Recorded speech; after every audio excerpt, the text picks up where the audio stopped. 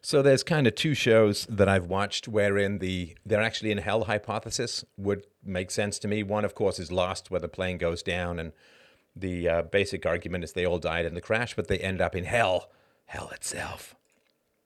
That sort of one. The other is a show called Ozark, where there's a bunch of murders at the beginning, and I'm pretty sure that the case could be strongly made that everybody dies in the beginning and they're just in hell forever after that. Have you ever thought of this? Like this idea? It's obviously a bit of a goofy but powerful idea that where you live is hell. Like, not like, oh, it's kind of like hell, but literally like you were just terrible in a bad life and you got reincarnated in this timeline to watch civilization slowly suck its own schlong into impotency.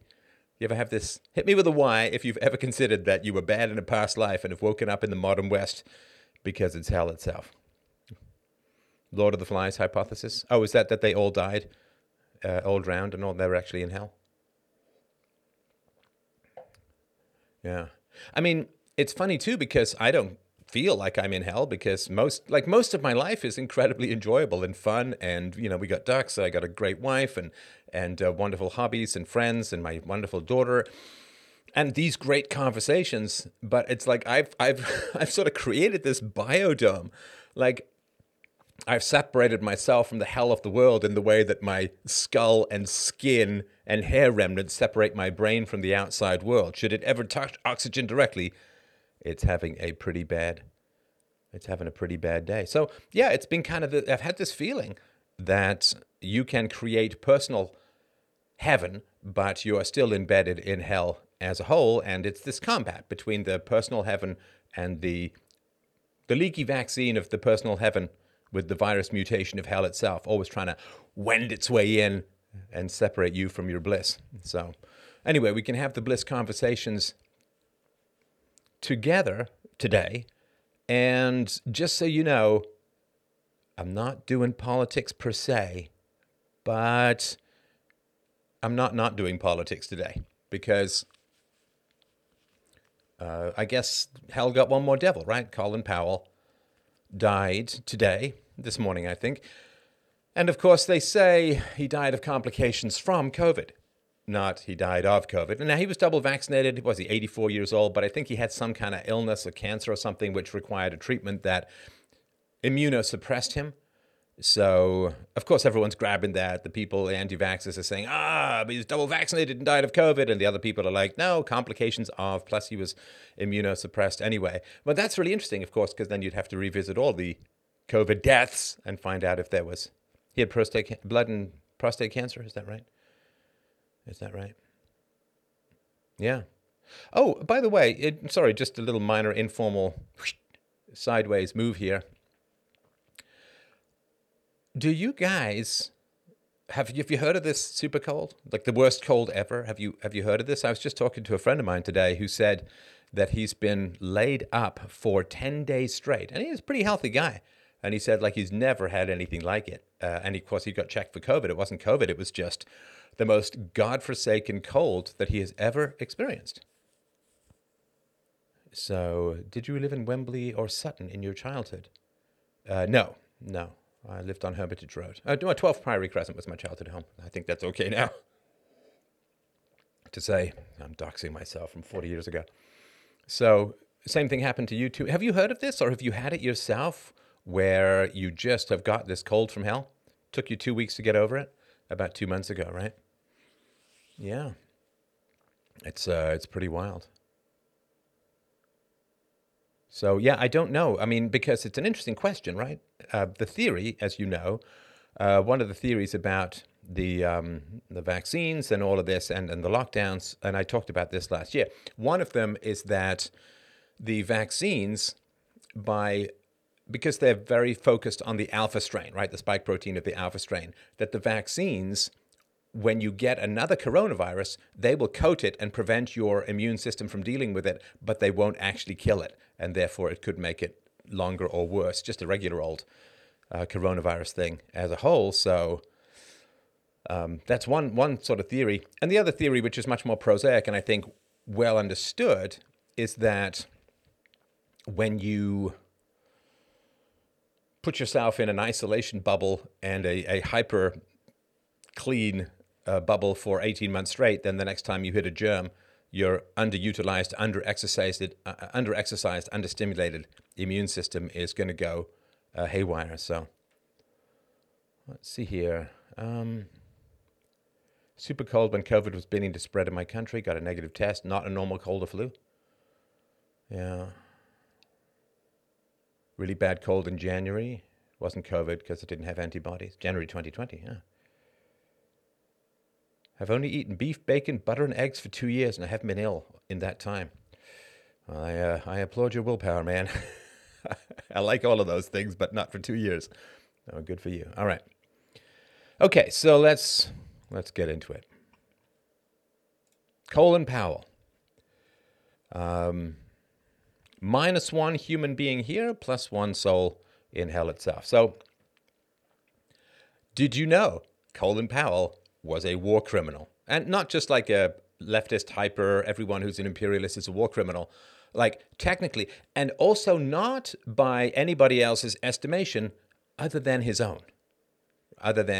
Right? So, he wrote a memoir called My American Journey, and he led South Vietnamese soldiers in an attack on a village full of families, the elderly, and other specifically non-combatants, right? So the targeting and killing of non-combatants is a war crime. Now, I know, and I'm aware of all of this. So the problem with the Viet Cong, right, with the North Vietnamese, other than that they were sociopathic communists, of course, was that they blended into the general population. They used the general population as covers for their attacks, and because they're very much the end justifies the means. They're not restrained. Communists in general, being atheists and power lust people, are not constrained by any particular sense of morality. And you saw that in my debate with the two communists that happened recently, where they were like, "Yeah, you can't achieve communism by being a good person." It's like, oh, I guess that's fairly frank, right?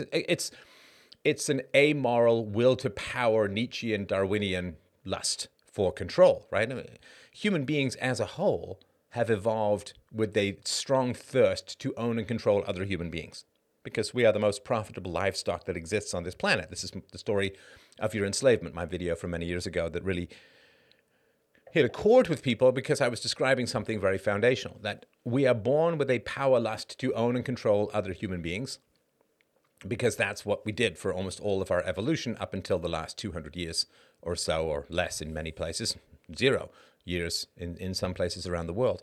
So we're born with this lust to control other human beings. When slavery ended, communism emerged as a different way to channel our lust to control and own other human beings like livestock.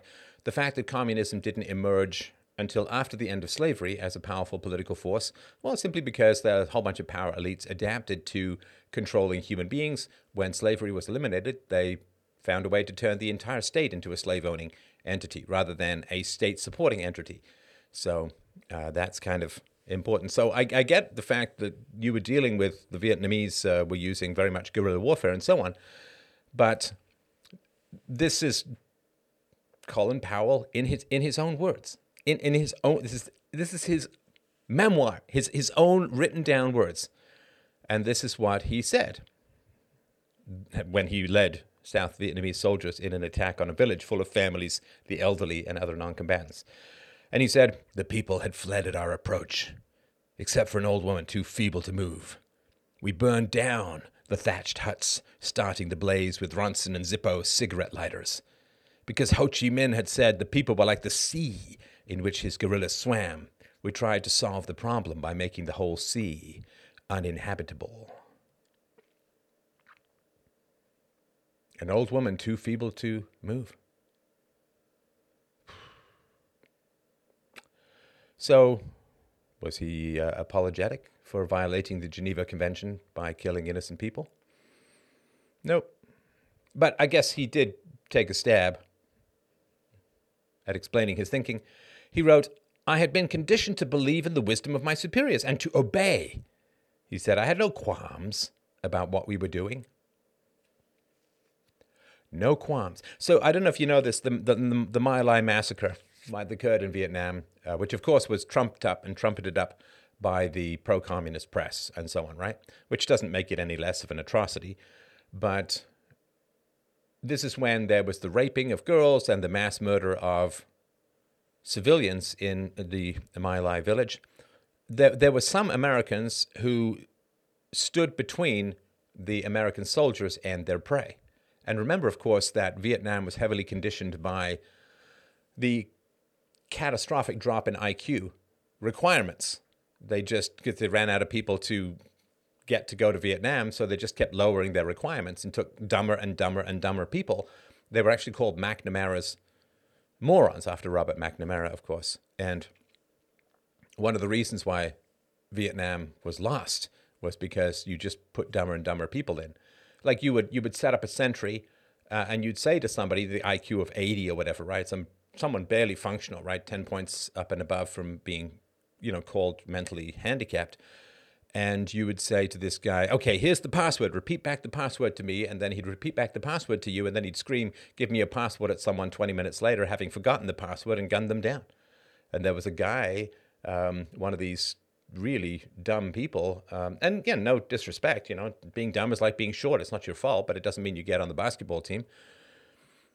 He found it really funny to pull the pins out of the grenades and roll them into tents and watch everyone scatter. Until, of course, he blew up people so this was a huge issue. But so one of a couple of the soldiers in the My Lai massacre, there was a helicopter pilot who lowered his helicopter and told his crew to point between the American soldiers and the villagers. He landed his helicopter, pointed his guns at the soldiers, and said, we will shoot anyone who tries to harm, rape, kill, or violate the villagers. And they did sort of seethe forward and then eventually pull back. So there were some people who defended this, but having no qualms about what you're doing. It sounds to me like he set fire to a village with an old woman too feeble to move. So that's not exactly ideal. Now, you could say maybe they moved the old woman. Maybe they just burnt down the houses, but it doesn't sound good. Powell also stated that, quote, if a helicopter spotted a peasant in black pajamas who looked remotely suspicious, a possible MAM, the pilot would circle and fire in front of him. If he moved, his movement was judged evidence of hostile intent, and the next burst was not in front but at him. So that's not good. And to say I had no qualms about what we were doing. No qualms. That's chilling, man. That's chilling. Powell had a hand in a fair amount of imperialistic violence throughout his entire career. Of course, there was Panama and other places, right? But the Iraq War, right? So I remember watching this on TV. So in making the case for the invasion of Iraq, like if you invade a country that is not imminently threatening you, it's called the International War Crime of Aggression, and it's about the worst war crime that exists in international law. And so Colin Powell went to the United Nations and made the case for the invasion of Iraq. And he made this case in front of the whole world, and he knew that some of what he said, if not a good proportion, if not the majority of what he said, were lies. He fabricated evidence to build this public support for the Iraq War. And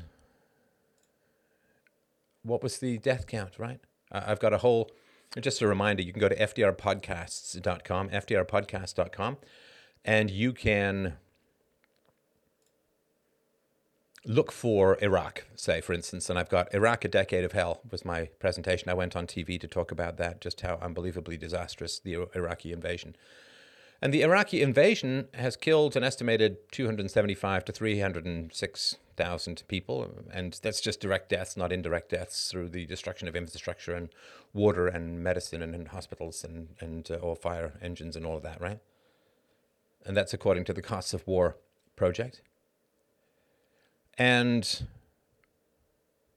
just to sort of whip back quickly to Vietnam, Do you remember Muhammad Ali? You know, Muhammad Ali went to jail to avoid the draft, right?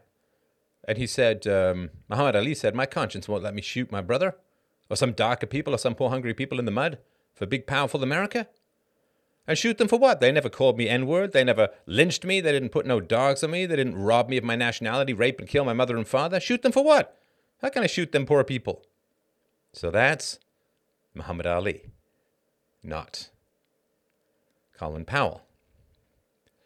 So because Colin Powell was so integral in the role, in his role of selling the invasion of Iraq, he repeatedly claimed that his support for the war haunted him and was a blot on his record. Isn't that a strange word? Isn't that a truly strange word? A blot. A blot on his record.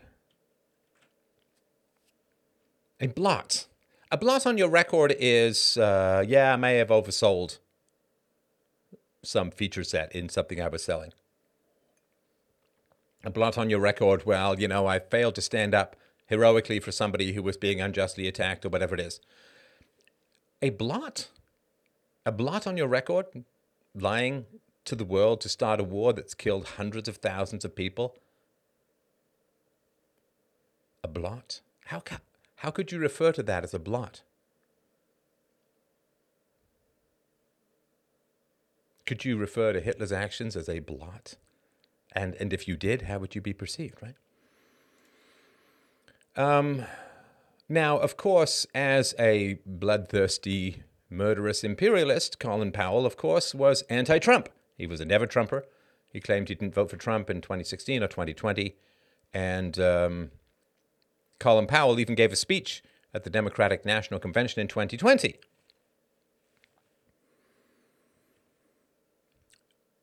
Whatever you think of Trump, and this is the big talking point for me, you know, if I get into it with people about Trump in sort of conversation or whatever it is, right? But like, guy was the first president in, 150 years, first U.S. president to not start a war. Trump was the first president to not start a war. Yeah, but he may have said mean things about Mexicans. It's like, he didn't start a fucking war, okay? Didn't start a war. Yes, but he said mean things about Rosie O'Donnell. Didn't start a war! Didn't start a war. Can you get that at all? Does that mean anything? Didn't start a war. Now, as Colin Powell, chief bloodthirsty warmonger, of course he's going to be mad at Trump. Because Trump, as a capitalist, is innately a pacifist. Now, I don't mean by pacifist that he's never used any violence ever, and Trump would have used self-defense against America, of course, right? But as far as imperialism goes, capitalists don't think that way. Free market people don't think that way. Statists think that way because statists can offload the costs and responsibilities of all this stuff onto everyone else. But capitalists kind of used to paying their own bills. And so the idea that you would then go and invade a country, that comes from the state. That doesn't come from capitalists. And that's one of the reasons why I wanted to push back against all the lies about Trump back in 2015, 2016, because it was as clear as the sun coming up tomorrow that the guy was not going to start another war.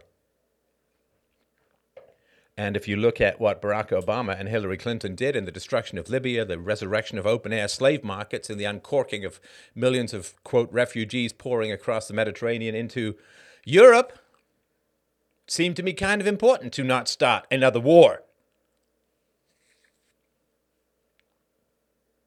So, Colin Powell, seems to me, committed a whole bunch of war crimes and admitted them. I don't know that there's a rule of war that says shoot at people and if they move, kill them from a helicopter. So, being ordered to do that, no problem. Burning down villages, it seems with people in them, no qualms, no issues, no problems whatsoever. Lying America into a war that destroyed hundreds of thousands of people, probably caused the deaths of hundreds of thousands of more, destabilized and wrecked an entire region. Well, that's fine. He can handle all of that. But by God, when Trump comes along, well, you got to have your fucking standards, man. You got to have your stand. Yeah, George Bush the Younger, yeah.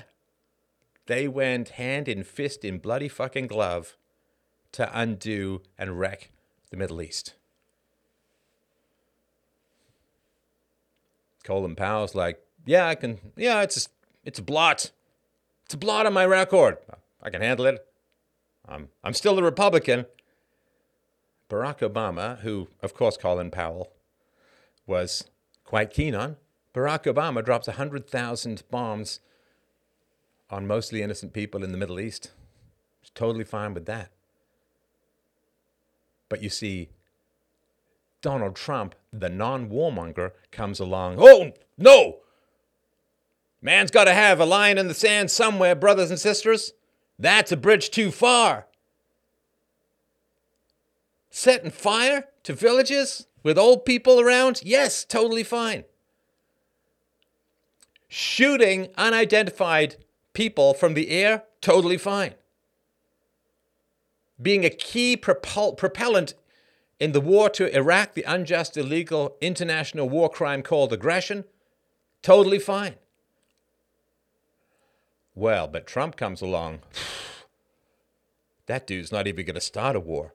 Got to break with him, man. I'm going to flee back to the embrace of the Democrats, who had just spent 8 years bombing the living hell out of the Middle East. Because he said, yeah, following the Capitol riot in January, Powell said he could no longer call himself a Republican.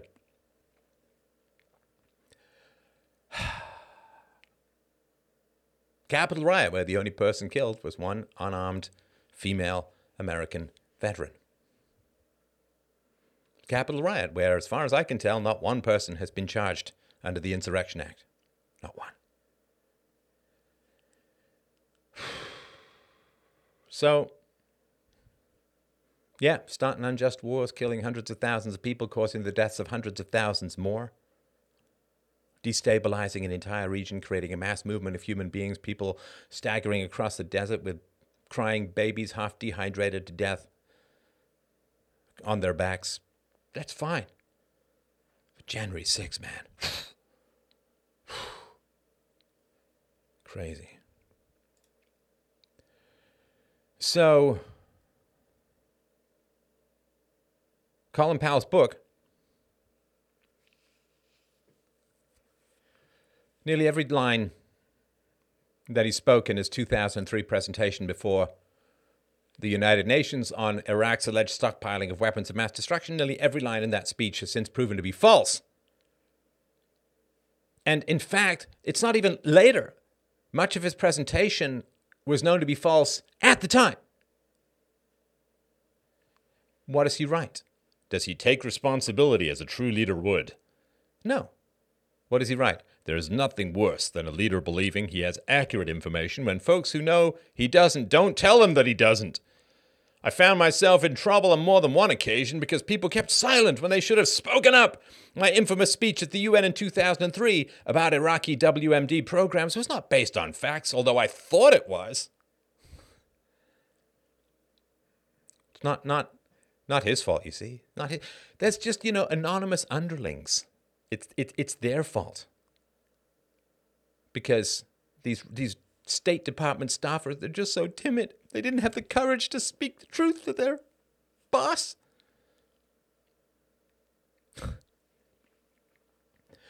The reason why it's the leader's fault is that as a leader, you want to create an entire environment where people are very comfortable, in fact, encouraged and praised and rewarded for coming forward with inconvenient information, right? I mean, just tiny little example, right? I had this debate with the communists right afterwards because I was pumped and jazzed. I did a workout and asked the people who joined me in the COLIN show, I said, hey, what could I have done better? What could I have done different? What could have been improved, right? I get that I'm representing and I want to make sure I do a good job. So encouraging people to give you corrective feedback, to give you negative feedback, that's your entire fucking job as a leader. And if you fail to do that, if you cultivate an environment where people don't want to tell you the truth, where they won't give you the facts, where they won't push back about something this important, if you have cultivated that kind of environment, you know, like the Sunny Balwani, Elizabeth Holmes, anyone who speaks up gets fired and sued and shit like that, that's your fault. Fucking blaming your underlings? It's your fault! Completely and totally. Well, my underlings didn't tell me the truth, and so I started a war and it was not my fault. Did you sit down with everyone and say, okay, here's the shit I'm supposed to be saying. Does anyone have any doubts, any hesitations, any counter information, anything? Because if I'm going to go out there and start a war, it better be rock solid 100%. Anybody. I mean, they say this at a wedding. If anybody knows any reason why these two may not be joined together in holy matrimony, let him speak now or forever hold his peace. At a wedding, they say that. Slightly less important than starting a fucking war. No, my anonymous underlings lied to me. And it's your job. You know, the words coming out of your fucking mouth, it's your job. Especially in something this important. It's your job to know that what you're saying is the truth. So, these State Department underlings that Powell blamed for all of his reporting and repeating these thinly sourced lies before the international community, do you know what? They did, in fact, speak up. They begged and pleaded for him not to say things that weren't verified, that weren't credible, that weren't sourced, that weren't documented. He ignored them. Why? Because he wanted to sell a ghastly war against a third-rate military power to gin up patriotism and increase arms sales, make a lot of money, for the government to gain a lot of power through the hysteria of war. War is the health of the state. No. The State Department staff actually did go through all of the claims that Powell was making in his UN speech, and they found most of them, to put it mildly, wanting. But Powell ignored them. And he boasted that, and I quote, "Every statement I make today is backed up by sources, solid sources. These are not assertions. What we're giving you are facts and conclusions based on solid intelligence." Okay? Let's unpack a few of these, right? So that we understand that the grave that opened to accept his body goes all the way down to hell itself. So Colin Powell, of course, had a problem. He had to dismiss the value of the UN weapons inspectors who were on the ground. And, of course, they weren't finding anything. So Powell declared that the Iraqis, you see, they just replaced the actual scientists in at least one facility with, quote, Iraqi intelligence agents who were to deceive inspectors about the work that was being done there. However, in a memo prepared by the State Department's Bureau of Intelligence and Research, that assertion was characterized as weak and not credible.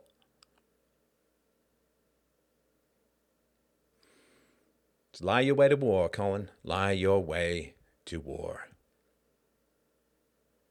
Ah, good old honest Powell. Then the INR, Bureau of Intelligence and Research, the INR.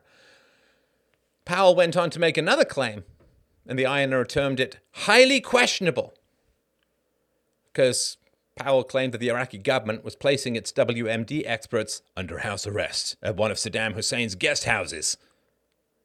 And whatever my issues with Bob Woodward did note in his book Plan of Attack that Powell took a transcript of a benign conversation between Iraqi soldiers talking about complying with UN's weapons inspectors and portrayed it, quote, in the most negative light possible, as an effort to deceive the inspectors, even adding dialogue that wasn't in the original. Boy, taken out of context and having your meaning entirely reversed, well, that's me and the planet as a whole, isn't it? The fool in his heart has said, there is no God, is written in the Bible. And if you slice and dice that, the Bible says there is no God. So they added dialogue that wasn't even in the original. And the State Department's Bureau of Intelligence and Research termed this highly questionable. Do you go to war on something that is highly questionable, on stuff that is weak and not credible, but then say it's backed up by solid sources? They're not assertions, facts, conclusions based on solid intelligence, as opposed to gaseous, sociopathic sophistry. Powell's credibility. In the UN presentation, he cited documents smuggled out of Iraq by Saddam Hussein's son-in-law as evidence of ongoing Iraqi perfidy. Powell insisted that Iraq only came clean about its possession of the deadly nerve agent VX after, quote, inspectors came across documentation as a result of the defection of Hussein Kamal. Oh, but he did leave something out in this assertion. He left out that Kamal was categorical that all weapons of mass destruction Iraq may have ever had in the past were destroyed well before the 2003 invasion. Kamal told inspectors, and I quote, all weapons, biological, chemical, missile, nuclear, were destroyed. Now, Sam Husseini was a journalist, asked Powell about this in 2006. Powell claimed ignorance and angrily shut the door to his chauffeured vehicle.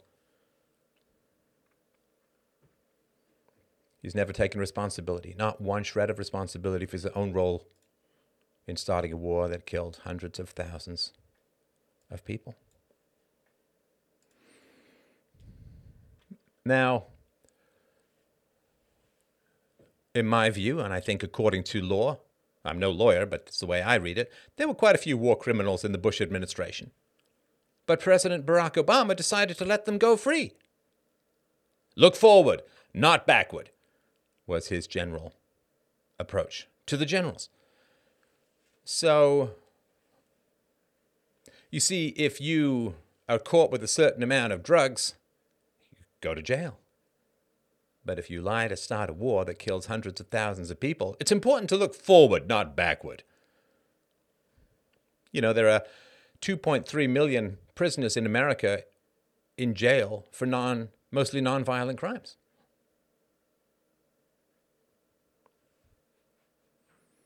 We've got to look forward, not backwards. Oh, yeah. You know, that's why, you know, if the IRS catch you cheating on taxes and you say, no, you got to look forward, not backwards. They're going to listen to that, right? It's monstrous. So the reason I wanted to mention all of this, let me just catch up on your chats here. Yeah. Crazy, eh? Yeah, they hate the peace. They hate peace, right?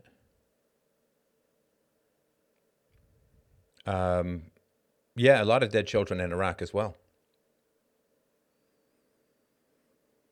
Let's just see here.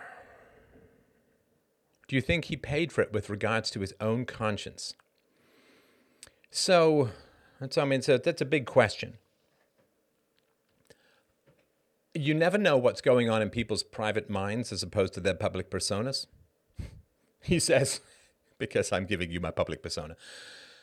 I mean, you know, this is not an argument and you can't prove it, but I think the people who know me in my private life say that I'm basically just the same as I am in my public life. So I've seen people in my life, from my childhood, who did significant wrong and refused to admit it, refused to make amends, refused to admit any responsibility. And life and conscience and society punishes them in a way that no matter how angry I was at them when I was younger, life punishes them in a way that I would not want, no matter how much I may have disliked them or feared them or even at times hated them in the past.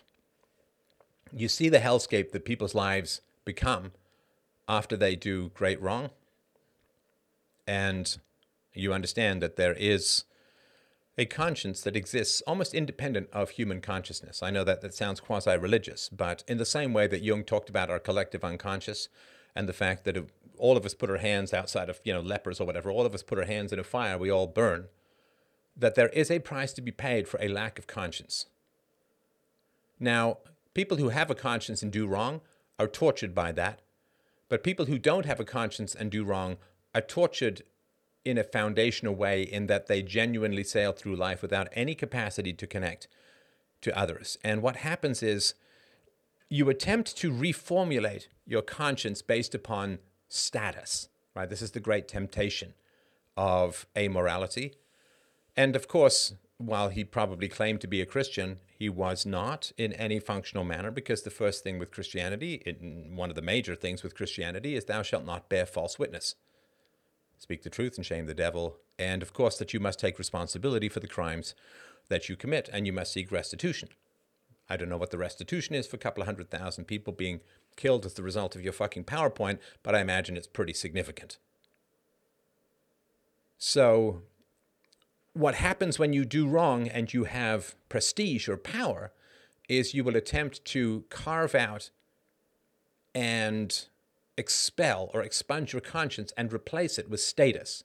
Do I have money? Am I in the right neighborhood? Do people envy me or look up to me? Do I have a pension? Do I have praise from pundits? Do I have status and success in the social or political world or whatever it is? Now, when you take your conscience and you expunge it, because your conscience is the measure of your behavior relative to universals. This is why people hate and fear universally preferable behavior, my work on ethics. Why they hate and fear it so much, because UPB is the conscience. There is a machine in our mind, whether we like it or not, that compares what we do to the universal values we claim. And not even just to the universal values that we claim, because we can't just claim universal values any more than we can just claim that a scientific theory is accurate. True universals. True, because all moral claims are based on universally preferable behavior, and there's a machine that constantly compares our actions to universally preferable behavior. Now, it is going to condemn and damn us and attempt through the pain of a bad conscience to get us to change our behavior. What is the point of pain except to get us to change our behavior? Oh, your hand is in a fire. That really hurts. I'm pulling it out. It's an attempt to get you to change your behavior. The conscience is an attempt to have you realign your actions in conformity with universal morals. That's what the conscience is there for. In the same way a compass is there to get you in the woods to continually align yourself, because you have to, I worked in the woods for quite a long time as a gold panner and prospector, and you've got to move out of the way sometimes. You've got canyons, gullies, you've got rivers, you've got things like you have to constantly change your position when you're claim staking around a kilometer square or something. And so the compass is there to get you back in alignment after life, or in this case, terrain, blows you off course or moves you off course. And in the realm of the conscience, there are things the compromises that we have to make to survive in a society, and then we kind of have to try and find a way to reorient ourselves back. And the conscience does that, either by giving you the dopamine hit of satisfaction with your conscience, or the moral agony of violating our conscience. It's there to try and guide us with the sticks and carrots of positive rewards and negative punishments. Rewards and punishments, probably a better way to put it. But what people do is they'll scoop that out like some crazy lobotomy guy with a ice cream scoop from hell, right? Carve out the conscience and say, I'm not going to judge my actions or allow myself to be judged by any universal moral standards. What I'm going to do is I'm going to realign myself like salmon in a swift current. I'm going to realign myself to that which is praised and approved. That which is praised, and that's how they get you. That's how they turn you into their slave. That's how the system turns you into. You say, well, what is it that people approve? What is it that people like? Not is it good, but am I praised? Not is it moral, but am I rewarded? Not is it ethical, but am I paid? Am I paid? Am I paid? And this is the devil's bargain. It's a devil's bargain. Now, when you scoop out the guidance of your conscience and replace it with the stimuli of status, you are now owned by other human beings. Because what happens is their disapproval lashes you as strongly, if not more strongly, than the lashings of your own conscience. Because now you have two wrongs. A, you've done wrong, and B, you've now sought status as a means of remedying that wrong, and you've lost your own capacity to become moral. All you can do is follow the crowd and be praised, be approved. And so it's kind of a fundamentally left-wing thing, which is why when he did something that violated the conscience of any sane human being, and he wasn't insane, of course, but when he did something that violated the conscience of any sane human being, he had to drift to the left. Because the left is fine with saying, well, it's, we will substitute our praise for your conscience and you'll be fine. Right? I mean, I don't know I'm not an ethno-nationalist, but of course that was the accusation from the communists. Would they ever, in Mexico, they actually have something in the Constitution that says you can't mess with the demographics of Mexico. Total ethno-nationalism written into the actual fabric of law. Have they ever confronted a Mexican with ethno-nationalism, even though they voted for it? It's written right into their Constitution? Of course not. Indians want to keep India Indian. Has he ever lambasted them? No, of course, just racist, right? It's only white people who aren't allowed these sorts of things. And the other thing, too, was one of the guys was a Buddhist. He's a Buddhist. And the Dalai Lama has actually said that Europe should remain European. Europe belongs to the Europeans. So the Dalai Lama is an ethno-nationalist with regards to whites in Europe. Yet this supposed Buddhist thinks that all ethno-nationalism, including that of the Dalai Lama, is apparently just totally immoral and evil. So, yeah, that's the way. All right, let's see here. What do we got here? Oh, only 42 minutes.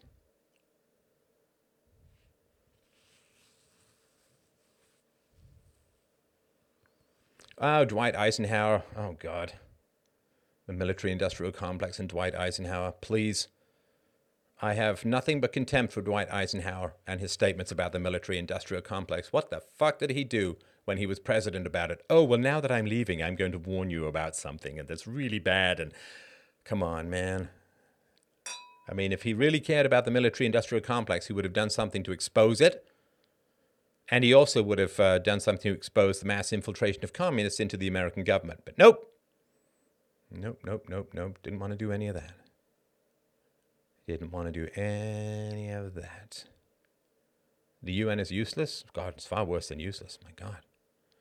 Far worse than useless. It's like saying a landmine in your backyard is useless. It's like, no, it's worse than useless, right? Somebody says, I was in the military and honestly a private could have gotten us out of Afghanistan more efficiently and saved more lives and weapons than Milley. He needs to spend time at Leavenworth with this racist trope. Well, yeah, but of course, it's the old thing that an amateur robs a bank, a professional owns a bank, and the true criminal mastermind owns central banking, right? Yeah, higher up you go, right? Crimes are for when the sheep harm the sheep or the sheep harm the shepherd. When the shepherd harms the sheep, it's not a crime. It's leadership, right? When shepherds harm another shepherd, assuming that it's just a will to power scenario, there's nothing immoral about that, right?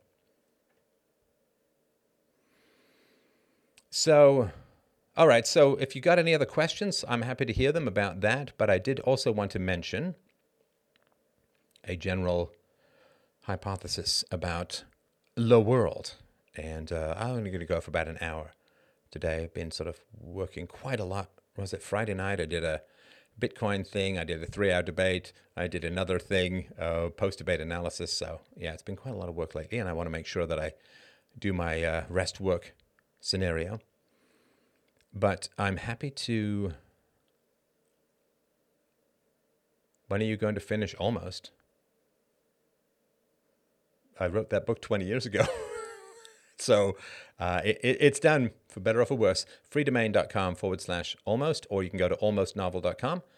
So it's also now available in an ebook format if you want to read it, just 20 pages. And we are working on a print version, but it's taking a while. So yeah, you can, the book's done. I couldn't do more than that ending. So that book is done.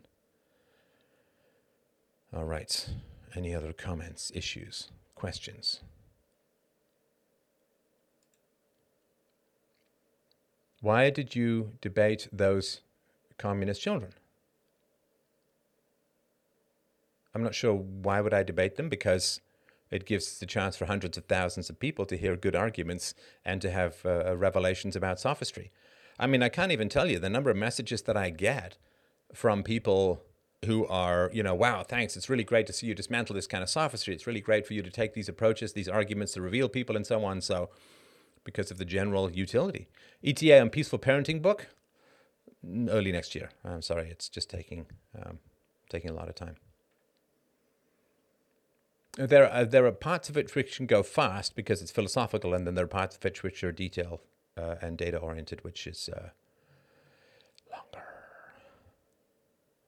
Is sympathy for evil people without dismissing the act healthy? So it's a great question, Daniel, and I appreciate that. I will tell you my thoughts. So here's the thing. You have to differentiate, logically, you have to differentiate the people who have earned things in your life and the people who haven't earned things in your life. So let's say you have two workers, Simon and Adrian. Ooh, you said you didn't know their names. Simon and Adrian, right? And you hire them to do gardening in your house. And Simon shows up and Adrian doesn't show up. So do you would pay Simon for his work. Now, let's say that Simon even does extra work, does a good chunk of what Adrian was supposed to do. And let's say Simon has made $200 from you that day. Adrian didn't even show up. Do you pay Adrian? Do you pay the people who don't show up to do the work, as well as paying the people who do show up to do the work, right? Of course, the answer would be no, you don't pay the people who don't show up to do the work. I mean, if somebody says, I will ship you an iPad, you give me $500, and they say the iPad will be there by Friday, you can pay me Saturday. If the iPad hasn't shown up by Friday, do you pay them Saturday? Well, no, right? You wait till the iPad shows up and then you pay them, right? So in your life, I hope, you have people who do good and people who don't, right? I mean, hopefully you can at some point not spend time with the people who don't do good, but most of us, born into this environment, born into the situation. We got friends, we got family, we got people we grew up with and so on. So there's an ecosystem of good and bad in our lives. So there are some people who show up and do the work, and there are other people who don't. So if someone does you wrong and then owns up to that wrong that they did, apologizes profusely, makes reasonable restitution, vows never to do it again, and doesn't do it again, that's all that can be expected. That's all that can be. Look, we are always going to do each other wrong in life. And by always, I mean it's going to happen at some point or another, and it's going to happen more than once, not that it's a continual process, right? In your life, you generally walk very well. Occasionally, you will stumble. Stumbling will happen in your life. Falling down will happen in your life. But for the most part, you walk pretty well. So the key ingredients of rebuilding trust. Rebuilding trust is essential. Trust is required because people are imperfect. I've made mistakes. I've quoted things incorrectly in my show. I've done wrong. And I have had to, I remember when I was doing the movie, doing a review of the movie Joker, and I made a claim about the movie because I was making notes and blah, blah, blah, but I made a claim and defended it vigorously, and people told me that I was wrong, so I went and gritted my teeth and watched the movie again, and I was completely wrong, and I apologized and said I will try to do better, and, whatever, right? So we're going to make mistakes, and how you handle the mistakes and the wrongs that you do to other people, how you handle that is what builds trust. You can't have trust in people if you have a standard of perfection, because trust is only required because of imperfection, right? I mean, you don't trust gravity. It just is, right? Gravity is not imperfect. Gravity is a constant force in your life. So you don't trust it or not trust it or have to negotiate it. All of these things occur because we will inevitably do wrong to the people we love, and inevitably they will do wrong to us. So that's a natural part of life. And health is not perfection, you understand? Health is when you get better, right? So health is required because there is a negative state, ill health, unwellness. And so health is how you recover from these things to a large degree, right? Or being so strong that you prevent them from occurring in the first place, right? Health doesn't mean never get sick. Health means recover reasonably well. So if you do wrong to someone, then what you do is you take ownership for doing wrong. You apologize. You make restitution as much as reasonably possible, and not to excess either. And you promise to work hard to never do it again. And if you do it again, you catch yourself quickly, or hopefully you don't do it again ever. And that's how you build trust. So you have people in your life who do your yard work on a Saturday, and you give them $200, right? And then there are other people who don't show up. And then there are other people who wreck your yard. Now, there's three classes of people: people who help, people who are neutral, and people who harm. And in a way, the people who, like Adrian, who didn't show up to do your yard work, did you harm, because by not showing up, you ended up not getting your yard work done because it was a two-man job. And by not showing up, he prevented you from completing the yard work on the Saturday, because if he'd have phoned you a week before, or maybe even the night before, and said, I'm not coming, then you would have found somebody else. So he's actually harmed you, right? And then there are people who take their ATVs and ride roughshod through your dandelions and chew up your rose bushes and all that, right? So the people who do good in your life, who are honorable and helpful and positive and take responsibility and make restitution and apologize and improve, you pay them with love and respect and trust and all of that. Sure, that's your $200, right? They've earned it. They've earned it. They've earned it. So you pay them. And then there are people who make promises but don't do it, right? Oh, I'm so sorry, I'll never do it again. And then a week later, they're doing it again. And then there are people who actively harm you. They spread vicious rumors out about you. They damage your property. They damage your relationships. They whatever, right? I mean, actively doing harm to you. So you pay the guy who shows up to do the work, $200. The people who act honorably in your life, you owe them. You owe them respect. And I mean, if you yourself are acting the same way. Love is our involuntary response to virtue, if we're virtuous. So you give them the $200. You don't give the $200 to the people who don't show up. Doesn't mean you'll never work with them again, right? Maybe he had a terrible car accident and he didn't show up, and then you're like, oh man, that's really bad. I'm so sorry, all that, right? So you move to work with him again if something was kind of beyond his control, or let's just say he just forgot to set the alarm and slept in, woke up with a headache, and calls you and says, I'm so sorry, this is so unprofessional. Oh my gosh, I can't believe it. I can't come and work today, but you know, I will come tomorrow, or you know what, I will find, you know, please accept my apologies. And you know, mistakes happen, accidents happen, bad things happen, whatever, right? But you don't pay him. You don't pay the $200. And then would you pay the $200? You pay the guy to fix your garden. Would you pay another guy $200 to wreck your garden? Well, of course not. Just rewarding bad behavior. So with regards to the question, what is your relationship to people who do you wrong? Do you just forgive people? Well, forgiveness is something that is earned, and you have to have a differentiator between the people who've earned your forgiveness and the people who have not earned your forgiveness, and the people who continually put you in the, like, harm your interests, right? So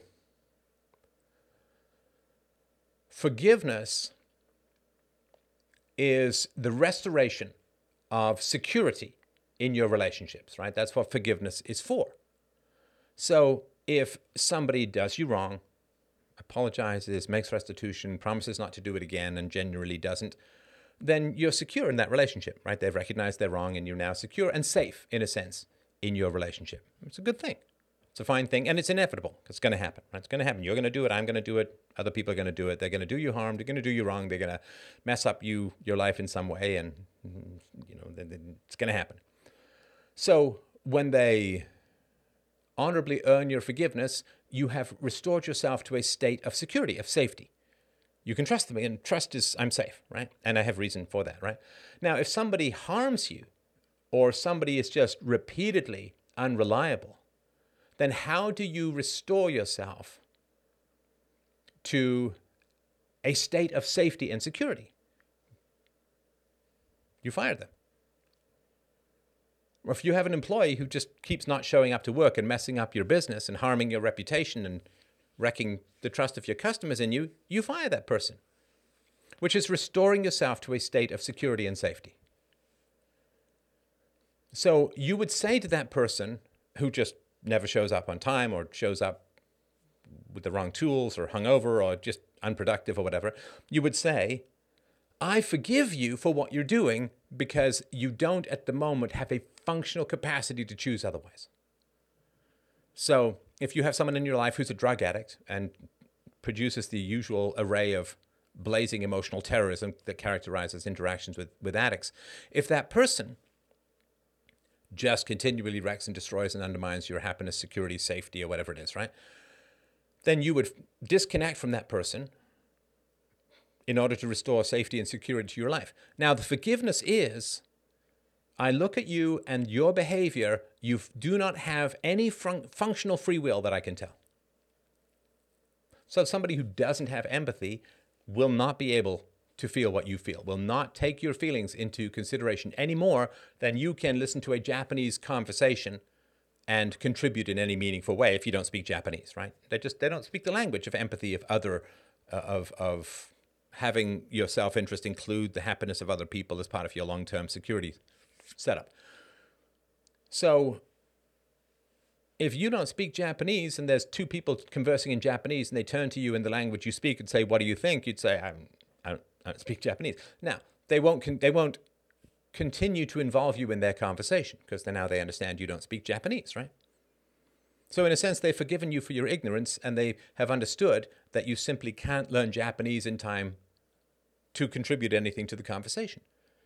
So if somebody does you wrong repeatedly, you can forgive them by saying, okay, you functionally can't change in this particular situation. I've remonstrated with you, I've debated you, I've given you facts, reason, evidence, I've talked about how negative it is for me, and I've bent over backwards to try and have you understand how negative and destructive your behavior is towards me.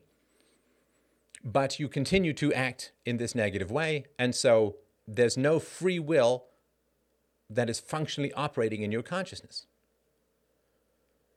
And then you forgive that person because they're not, in a sense, trying to harm you. They have no capacity to do otherwise in the foreseeable future, in the moment, at the time, or whatever. And then it just becomes like you're hiking and someone dislodges a rock and it comes bouncing down. You're not mad at the rock. It's like the rock is doing you evil. It doesn't have any free will. You just get out of the way. You just get out of the way. You say, whew, that was close, right? In a sense, you forgive the rock because the rock doesn't have a choice. You don't blame the rock. You're not angry at the rock. You're just like, okay, this rock is going to harm me if I stay in my current path, so I'm going to move. I'm stepping aside. That's sensible, right? Now, when human beings turn into the equivalent of dislodged rocks bouncing down the mountainside with no free will and they're on a destructive path with you, you move aside. So you forgive them, but you don't continue to engage with them. Now, somebody who's actively trying to hurt you, in a sense, you can say they have no free will. Their malevolence is really beyond their control. You can, again, talk with them, and I've had this with trolls various times or whatever, right? You say, look, this is really destructive, it's kind of negative, blah, blah, blah, right? And I don't like it, right? But then you also disassociate from them as well, right? So you can forgive people who've earned it, and then you forgive people who've harmed you because they can't do any different, but then you can't be safe around them, right? You can't be safe around them. You then would become a predator that you can't be safe around, and so you wouldn't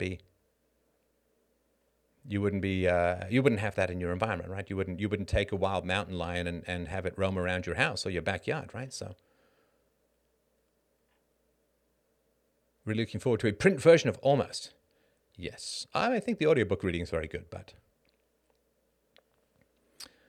let's see. Do you have a database of all the videos you created on YouTube that the fascists stole from humanity? Yeah, they're mostly back. I have hundreds and hundreds of shows that I never released, but I have those as well. So, but one of the great tragedies, of course, that YouTube stole from the future and from philosophy, as did Twitter, of course, and other places, but those two in particular, all the comments, hundreds of millions of comments and conversations and arguments and debates wonderful footnotes and a great snapshot of where humanity was in the early parts of the 21st century with regards to philosophy. They stole and destroyed all of those comments, and that's a real tragedy for the future, for sure. All right, so yes, is sympathy for evil people without dismissing the act healthy? Yes, but self-protection is really important. What is the purpose of anger? It's the immune system of the soul, right? It is somebody's taking advantage of me, you're going to get angry to push back against them, right? Why is there a blockage in people's thinking in regards to the non-aggression principle? The communists who we're speaking with just couldn't get it. Oh yeah, no, they could. That's a great question, Jake. But Jake the Jew, I like to say. So there's two reasons why people gap out. That's a friend of my daughter's was talking about her dad driving and just kind of, she's gapping out. He gaps out, which I thought was a great phrase about just sort of dissociating. So why do people have such emotional problems with the non-aggression principle? Well, two reasons, and one is the domino of the other. The first is that they were violently aggressed against as children, but they internalized and normalized that as positive human behavior. I would have been of course I got spanked. I was a real brat as a kid. I didn't listen. So you've now internalized it, and you've said that the violence that was committed against me as a child was for my benefit and was for the good. In other words, virtue results from violence, which is the communist fundamentals, right? And only violence can produce virtue, right? In other words, your parents reasoning with you or having a more stable, a secure, a happy environment wouldn't have produced virtue, but only violence produces virtue. There was no other way for me to be a good kid other than to be violently aggressed against. So when you don't denormalize the violence that was done against you as children and say, I was abused, and it would have been way better and more positive and more moral for me to have been reasoned with rather than beaten or starved or whatever, right?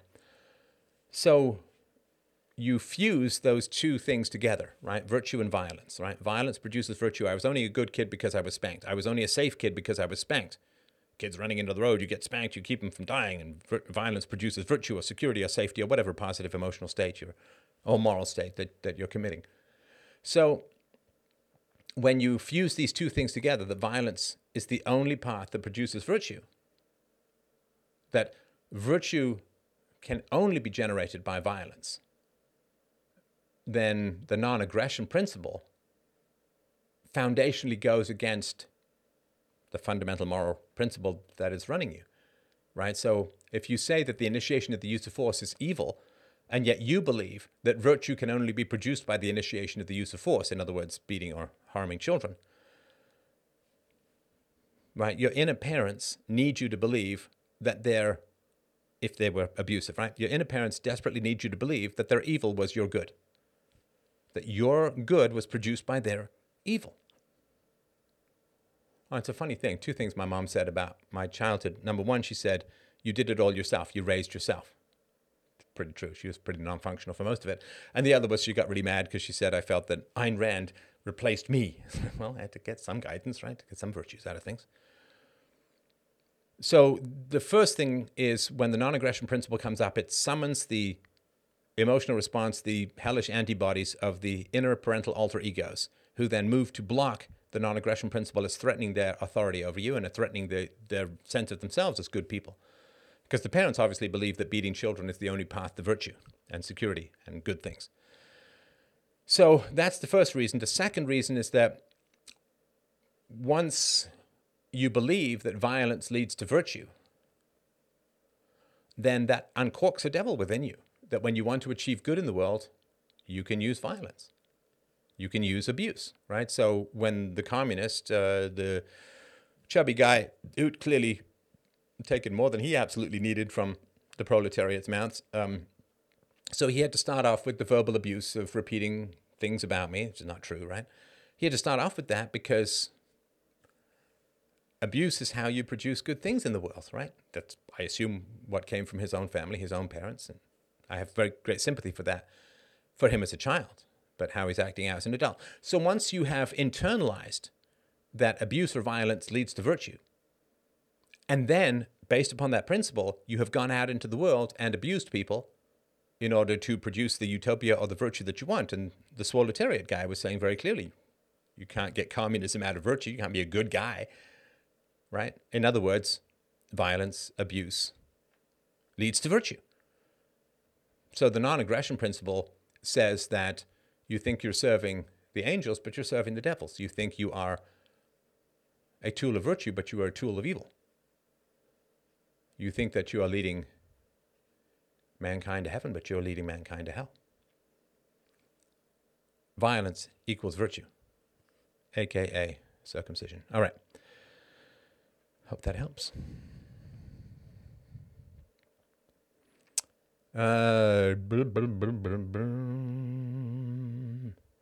If you listen to Steph's debates with the socialists, often they will boil down their arguments to the point that they admit how effed their definition of violence is. For example, not supporting a person with enough income to support themselves is violence. Therefore, using violence against the person not supporting you is justified. Well, I mean, there is a great deal of frustration, fear, and hatred in the human heart and the human soul, particularly when you're on the cracking, sinking, upending Titanic of propeller meeting the forehead collapse as we are right now. There's a lot of fear, anxiety, frustration, and a sense of powerlessness and victimization and moral horror and so on.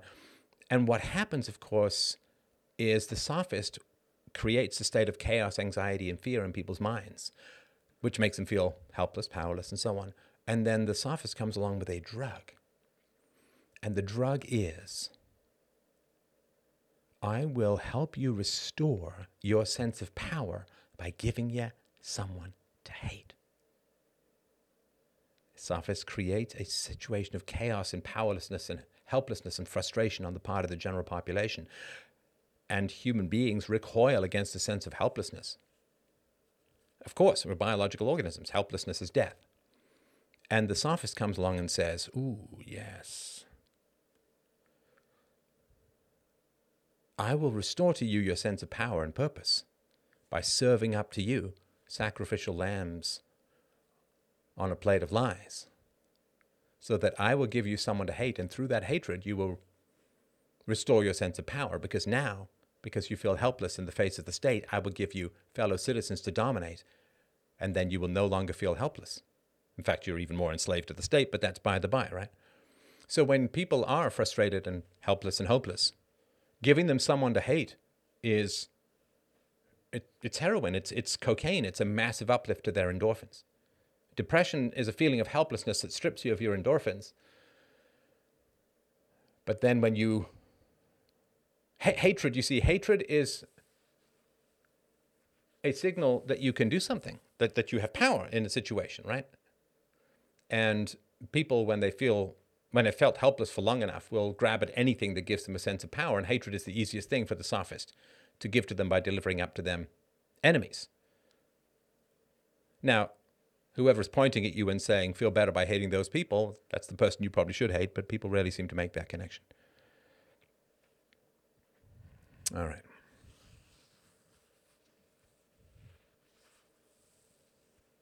Another socialist argued that opening up a small business was a war crime equal to Bush going to Iraq. Well, see, if you open up a small business, the petit bourgeois, right? If you open up a small business, you are no longer helpless, right? So the people I've talked to over the course of the pandemic, the people who've been doing the best are the people who invested in Bitcoin, which is one reason why the leftists are going hard against Bitcoin at the moment, because it gives you a sense of independence and you don't feel helpless, and they need you to feel helpless so that they can point you at an enemy and get you to fight amongst yourselves. And the people who are self-employed, who have some flexibility and some sense of nimbleness when it comes to avoiding disasters and so on. And so, yeah, they really dislike the small businesses and all that, right? So, let's see here. I have difficulty not shutting off when listening to sophists. You analyze the news and debate communists in order to develop philosophy. How do you stay engaged with these kinds of conversations? You mean with sophists? Well, the purpose, right? Give a man a why, he can bear almost anyhow. The purpose of engaging with a sophist is for the audience. I mean, if these guys had, cornered me on a train and said, let's debate communism, and there's nobody else around, I would have said, can I record it? And if they'd have said no, I would have said, God, no. right? It's a show for the audience, right? Because there are people who will never accept the free market. There were people who already accept the free market, and there are people in the middle, right? The undecideds. So the purpose of the debate is for the undecideds. The purpose of the debate is for the audience. I know my own mind. I know what truth and reason and virtue is, so it's not going to change unless I hit some crazy great argument I've never heard of before. And after 40 years, it seems less likely that that's going to happen every day. So, Steph, do you think communism resonates more with women feeling the need to make society more equal, or more from men with low sexual market value, terrified of competing with wealthy capitalists? So women, I've said this before, so men are going to compete whether you like it or not, and women are going to mother whether you like it or not. And if women don't mother their own children, they will end up claustrophobically mothering society, which when combined with the power of the state produces socialism and communism. And I mean, this is sort of, I can end on this point, this sort of argument. So let's take feminism, right? So without a doubt, feminism results in lower birth rates, right? It's a form of population diminishment, right? So feminists say we got to be equal to men, we got to get educated, we got to go out and work, and all of that means that you don't have kids, right? And every year you delay having children, it's just one less year you get to spend with your grandkids, right? So it is a form of population diminishment. And what you don't really hear often is, okay, so feminists, what you say results in massively lowered birth rates. But then if you also support the importation of other cultures, often very anti-feminist cultures, that then have much higher birth rates, then your system can't possibly survive. Your system can't possibly survive. Maybe if you were completely isolated, like in your own island somewhere, I mean, it wouldn't last very long once you get below 2.1 replacement rates in terms of fecundity. But if you're in a situation where, oh boy, we don't have enough people because of feminism, so what we need to do is import a whole bunch of people who are very much against feminism and have them have 3, 4, 5 kids per family. No, can't survive. And nobody sort of asked that basic question, because the purpose of feminism is to destroy fecundity, particularly among higher IQ people, right? The high IQ and the low IQ have always engaged in conflicts, and through the proxy of the state in general. So it's like diversity, right? So diversity is the substitution of racial or sexual characteristics for a meritocracy. And it doesn't mean anything. It doesn't have any sustainability.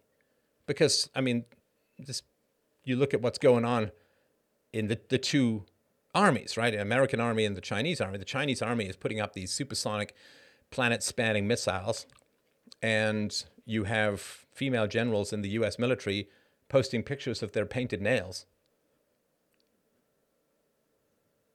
The Chinese military is a relentless meritocracy, whereas the American military is diluting war readiness and warfighting readiness for the sake of pursuing egalitarian numbers games, right? And it's all, but if every single army was doing the same thing, you could maybe make a case of it. But all it takes is one army to have a relentless meritocracy, and all of the other armies dabbling in diversity stuff they become meaningless because they're going to lose. You can't ever win by diluting meritocracy. You can't. I think that's sort of the point. It's the point, right? If you want America to lose, then you try to destroy meritocracy. Any culture that you want to wreck, you propose standards for it other than raw meritocracy, raw talent, raw scores, raw IQ, raw ability, raw success. I mean, if you want to destroy some corporation, then all you do is you promote a standard of promotion other than meritocracy. And it may take a generation, but it's going to happen. It will just be destroyed. And if you are promoting relentless meritocracy in your own organization, and you can get the other company, the other culture, the other country to promote some standard other than raw meritocracy, you'll just win. And then your meritocracy will replace their lack of meritocracy. It's the same thing in education. If you start, we promote all of these other standards for acceptance other than raw scores. Okay. but then you're just going to end up being displaced by whatever organization promotes relentless meritocracy. And this is why you have to replace meritocracy with other factors across the entire legal system. Because if you allow, like, let's say one university can just go raw meritocracy, the other one has to go diversity, well, the one that goes diversity will lose out to the one that does meritocracy. You've got to make it law, right? And the law would be promoted, of course, by other cultures or countries that promote raw meritocracy.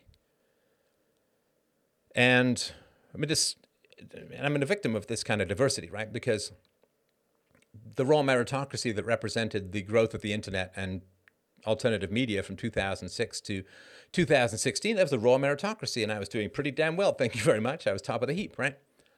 But then meritocracy had to be replaced with, I hurt people's feelings, therefore I must be unpersoned, right? Okay. Well, we'll still keep the conversation going here, which will be even more valuable to the future. But I won't substitute radical egalitarianism for meritocracy. I won't do it. It's just a way of making everything I do useless and in vain, right? So the meritocracy is the only way that things last. The moment you put in another standard, you sign your own cultural decay warrant, so to speak, right?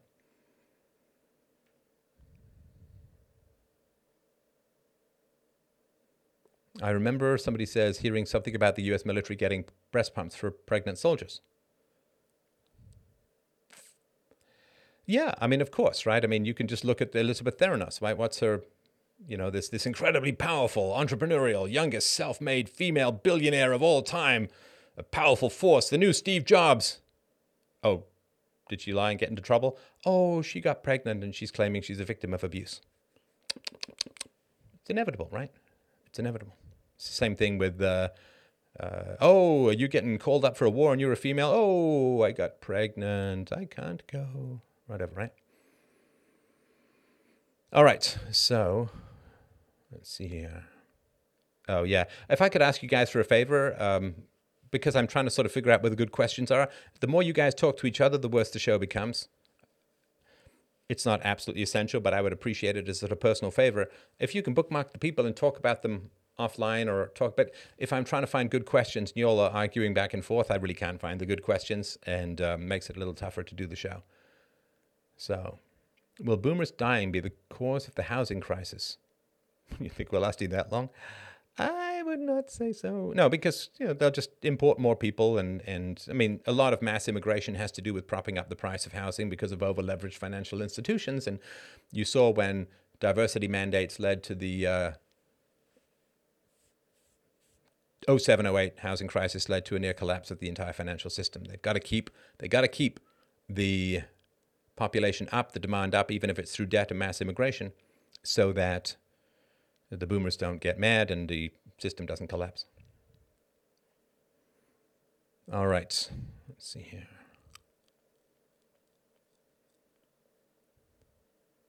I have a strong urge to take my shirt off. You'd ever have this thing where, I don't know if I bust my hair or something with this shirt on, but it's just like prickle, prickle, spider leg, spider leg, spider leg. All right, I think COVID restrictions have made me angry. How can I relieve my anger? Well, I mean, you're going to get mad at me. That's fine.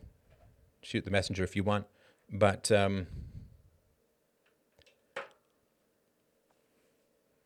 what did you do or not do to contribute to the current crisis?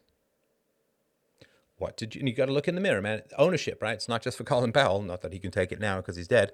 But what is the harshest case you can bring as to how you had causal responsibility in the current disasters? If you've been listening to my show for a long time, you will know that 12, 13 years ago, I said you cannot keep statists in your life if they are unreformed, if they are unrepentant. You cannot reward people who want you thrown in jail for disagreeing with them. You cannot reward them with time, attention, friendship, and resources. I mean, you can if you want, but if people don't suffer for their ideals, they'll make you suffer for their ideals instead. So did you take a stand against people who want to use violence to solve social problems? Did you? Or did you say, well, it's Thanksgiving, I just won't bring anything up, I'll be mild, I'll maybe argue a little bit after dinner, but I'm not going to make any foundational decisions about my social circle or anything like that based upon abstract philosophical blah, blah, blah. Okay, well, then you can do that for sure. But if people don't suffer any negative consequences for their bad beliefs, they won't change them. Most people aren't responding to abstract arguments, they're responding to the pain and pleasure principle. And so if you, in your life, did not stand for what you believe in and organize your social circle based upon what you believe in, then you are part of the problem. And I'm saying this not to make you feel bad, but if you think that everything is being done unto you, you will feel bad, helpless, angry, frustrated, and then you'll be tempted to hatred, right? Right. When I was deplatformed, who was responsible for that? Yes, people made bad decisions in large organizations, but I knew that there was going to be a pretty significant price to be paid for telling the truth and trying to restore and retain peace in the world. Right? IQ is different. And we're either going to say it's based upon exploitation and provoke rage and destruction in the world, or we can talk about the science and hopefully calm the waters, right? So I took the calm the waters approach. I knew there were going to be consequences. Do you see me raging against the social media platforms that deplatformed me? No. I made a conscious choice. Make the conscious choice, accept the consequences. I knew what I could have. This is what Scott Adams said the other day. It's pretty easy to not get deplatformed. That's true. It is actually pretty easy to not get deplatformed. I did not choose to take that easy choice. I'm not raging against the consequences of my decisions. Now, if you, and I know this sounds harsh, I'm just sort of pointing out that I'm trying to rescue you from the nihilism and the fear and the frustration of feeling helpless and acted upon. You have participated in the disasters of the world if you have not acted with deep and extraordinary levels of integrity regarding your values. People can't judge your values. They can only judge how you judge your values. It's one of the great secrets of how not to be ground down by the world. Most people can't blame you.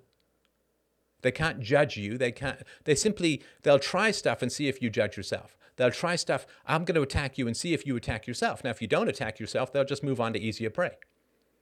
Right? It's like a guy walking up the streets wants to break into a car. What does he do? He rattles the door handles and he just sees hey, there's a car that's unlocked. I'll take that one, right? It's not because he hates that particular car owner. It's, that's the car that was unlocked. And so people will just try and shame you. And if you agree with them and you feel ashamed, right? I mean, they tried this in the commie debate, right? Communist debate, where they were like, you said this about this and this about, this is the facts, this is science. I'm not going to be ashamed of quoting scientific facts or having subject matter experts on the show. I'm not going to be ashamed by that. And so people can't judge whether your ideas are good or bad. They can only judge your commitment to those ideas. And they also know that commitment wins. And so if the left says you can't associate with anyone who's skeptical of the vaccines, you can't associate with anyone who is pro-Trump, you can't associate blah, blah, blah, right? Then they're using the power of social connection in order to enforce the value and virtue of their ideals. Okay. And so they're more committed than you are because you won't adjust your social circle to include only people who value virtue. You're willing to hang with evildoers. Again, you've talked to them about it, blah, blah, blah. It's not like, one and done situation, right? So people look at you and they look at the left and they say, who's going to win? And they know who's going to win. It's the people who are most committed. So if you took the comfort of not confronting people about the immoralities they have supported, again, unconsciously until they know for sure it's understandable and we have patience and love and all of that. But if they're relentlessly committed to the use of violence against you for peaceful disagreements and you're still willing to hang with them, then to me it's like, okay, there's someone in your life who's a really dangerous drug addict and keeps dragging criminals into your life, and some sensible person comes along to you and says, until that person reforms, they really can't be in your life. You're just exposing yourself to needless danger, right? And then they bring some criminal into your life who's really dangerous, or they crash your car or whatever, and you say, oh my God, I'm so mad at what was done to me. It's like, it wasn't done to you. It wasn't done to you. You participated in the doing. The story of the vampires. It's the basic fact about vampires. Well, garlic, sunlight, and also they can't come into your home unless you invite them. The devil can't take your soul unless you sell it, unless you agree. So for everything there is a price. And if you took, let's say you heard this argument 10 years ago, it's an ironclad argument that you can't love evildoers and people who want you thrown in jail and possibly raped for disagreeing with them peacefully are evildoers. They want evil done to you for disagreeing with them. You can't love them. You may forgive them, but continuing to associate with them is a form of moral self-flagellation that is just ridiculously humiliating. So if you didn't want to have those confrontations and you sat down and you broke bread with people who wanted you thrown in jail, then you are an active participant in the disasters of the world in the present. And I say that not to make you feel bad, but to give you a sense of empowerment. It doesn't come out of nowhere. People are constantly probing the solidity of your belief system, your commitment to it. And we are committed to peaceful, reasonable discourse and discussion.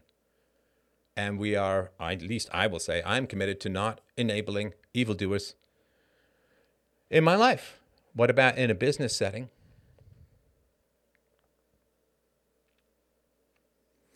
A business setting is not a philosophical endeavor, fundamentally, right? It's an economic endeavor. In your personal life, it matters. I don't do business with people who don't share my values, in general. On a personal level, I mean, obviously, not everyone at Windows or whatever shares my values, but wherever I can make that decision reasonably, I do. But no, you don't. So I'm just saying that where you are in the world, it's the price that you pay for the compromises that you've made. It's the price that you pay. And I say that, again, not to make you feel bad. It's actually quite freeing to know that you've owned your life, that I owned my deplatforming. That's why I'm still a happy guy, and I'm not raging, and I'm not embittered, and I'm like, no. I did the conversation as long and as hard as I could. And when I couldn't, I didn't. No regrets, no shame, no. It's the world's lost, not mine, right? So you got to look in the mirror and you got to say, okay, so I claimed to love and supported the people who wanted the use of violence against me. Now the use of violence against me is escalating. Well, whatever you feed grows. Whatever you starve diminishes. If you feed all of the people with your time and attention who want the state to act against you, don't be shocked when the state ends up acting against you. Trying to empower you, my friends. All right. We're out of time. Hope you have a wonderful evening. Thank you so much for dropping by tonight. A great pleasure to chat with you. If you would like to help out the show, I'd really appreciate it. freedomain.com/donate. Or you can do it right here. freedomain.locals.com. Lots of love from me up here. Have yourself a wonderful evening, my friends. Take care. I'll talk to you soon. Bye.